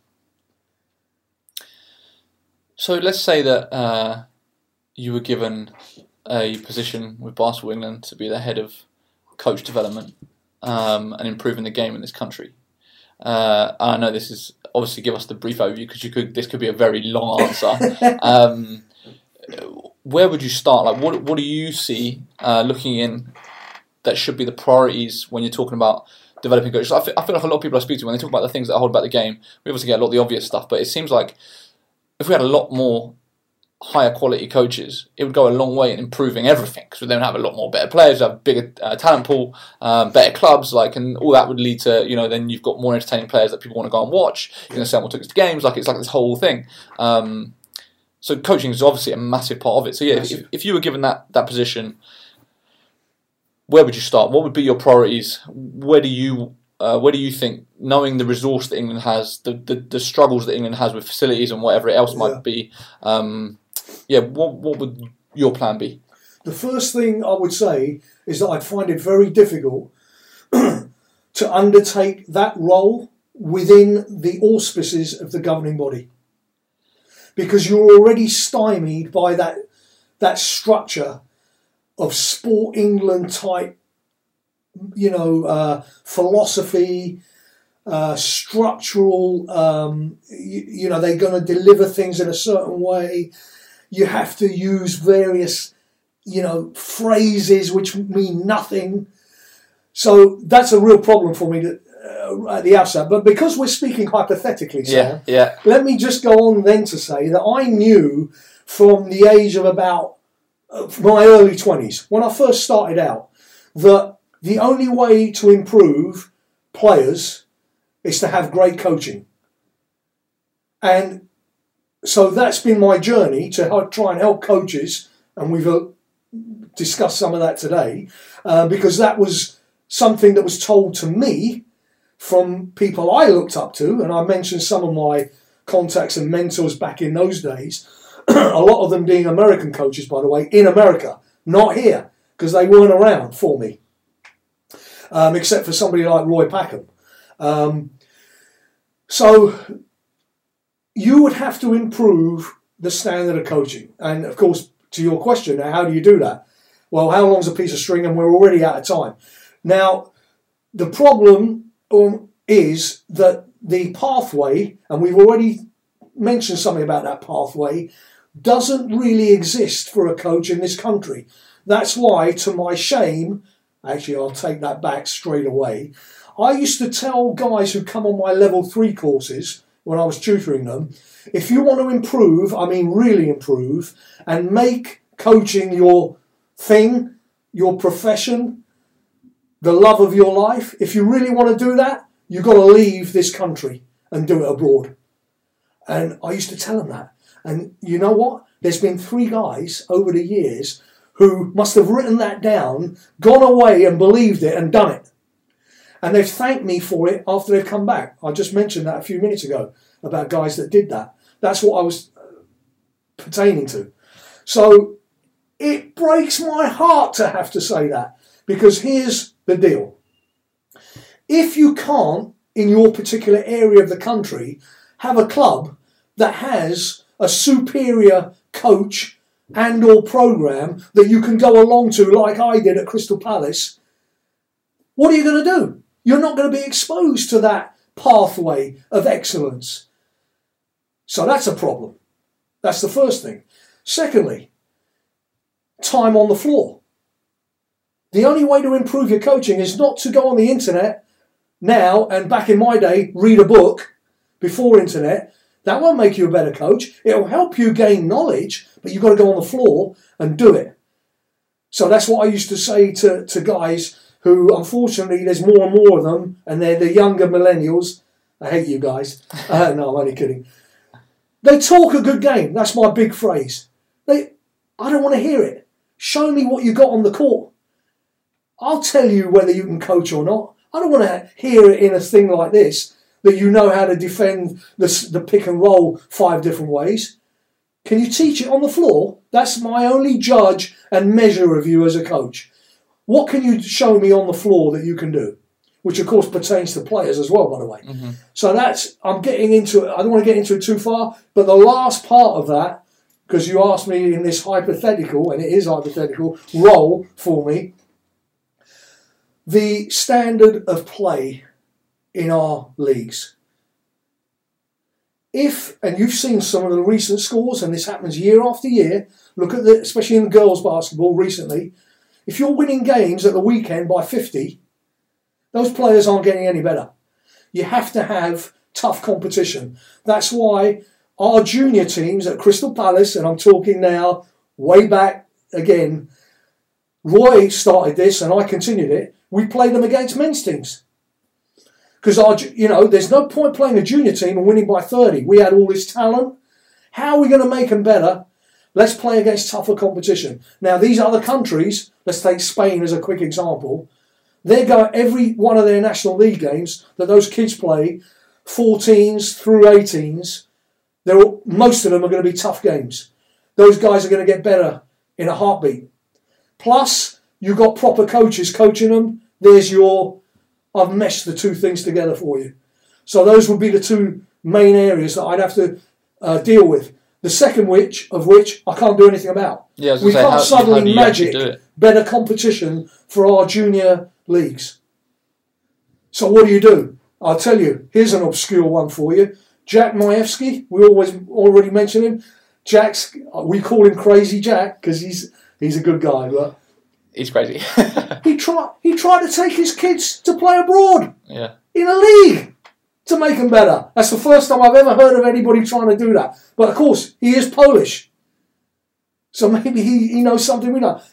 It's a problem. Yeah. It's a problem. I don't know how to solve the second bit. The first bit, getting coaches to understand acquisition of knowledge, continuous professional development, but putting them on a pathway where they're not told by some incongruous committee at the governing body that you've made it and we want you to be our national team coach. Don't get me started on this little subject when they haven't done anything yet. Yeah. So I flipped that around a little bit. Basically setting up a system so that people have to put in the work. They've got to do their due, put in the hours before they get into any sort of position of responsibility. But you've got to do it on the floor, Sam. Yeah. That's the difference. Yeah. You can't just suddenly talk a good game or come up with all the sound bites and the jargon and think you're a coach. But then how do you actually, like you're saying that, so we're talking about the hypothetical situation, you're tasked with improving coaching. Yeah. You're saying that basically you need to increase their time on the floor to be able to improve. How do you do that? It's a tough one. I'd make it mandatory. I don't know if it's still going because I've been out of the loop a little bit recently, but like I alluded to earlier, when I was in touch with all these other countries' federal coaching associations, I knew for a fact that some of these countries, it's mandatory to have a license to coach in their national leagues. You have to be a member of the Coach Association and you have to attend minimum 2 clinics. So you're actually improving, including their equivalent of our national conference. I tried to get this done here when Alan Richardson, so this is prior to Brian Aldred, who's the incumbent, I don't even know what they call him anymore. They're the guys in charge of supposedly coaching development in this country. I roll my eyes because, it's never happened. And I had this conversation with Alan. He's still around. Ask him. And he'll hopefully remember it. Make it mandatory. Oh, no, we can't do that in this country. So that's the first thing I'd do. Right, next, you've got a kind of captive audience now. Because you ain't coaching and I'm quality controlling you in some way, shape or form. Yeah. So that's at least a first step. And then I would physically go round and help people. On the floor, in their gym, in any part of the country. In fact, put that on your website that I'm available to do that. And I will do it to this day. My personal situation has changed a little bit where my time isn't so, but you know what I'm saying? Yeah. I mean, I'm talking from my heart now, as you can probably do. And Tony, get him on this because he'll tell you the same thing. Yeah. And you know, he's prepared in a way to do it as well. I mean, somehow we'd have to get paid. Let me just throw that one in as an aside. But you're asking me what I would do. Those are some of the things I would do. I'm not saying I'm, the English answer to John Wooden or Pat Riley or Greg Popovich. But I know what I can bring to the table along with folks like Tony G, John Collins, Dave Titmus, Bob Martin, and I could go down a list of what we would call more experienced coaches who have paid their dues, done it at a high level, got, if you want, I'm not into this myself, but if you want, got the trophies and accolades to prove it, and can help you. Can help you. And can help the game in this country. Bring us along. Bring us along and let's see what we can do to improve the standards. So, yeah, that's definitely something I would do. I think that's a good place to wrap it up. If we do have any aspiring coaches watching that want to reach out to you, what is the best way of them contacting you? Give them my email address, Sam. And what is your email address? coachmwd@gmail.com. Okay, we've got it on record. There it is. Mark, it's been an absolute pleasure. We've gone 2 hours and 5 minutes on the dot. Thank you so much for making the journey across to East London. And like you said, we'll definitely do a part 2 at some point in the future. Thank you so much, Sam. And once again, I appreciate everything you do with your Hoops Fix. And, we as basketball needed somebody like you to come along to do that. And keep up the good work. And we'll see each other again. Definitely. Thank you very much. You are listening to the Hoops Fix podcast, the official voice of the UK's largest basketball website. Visit hoopsfix.com for exclusive news, videos and more.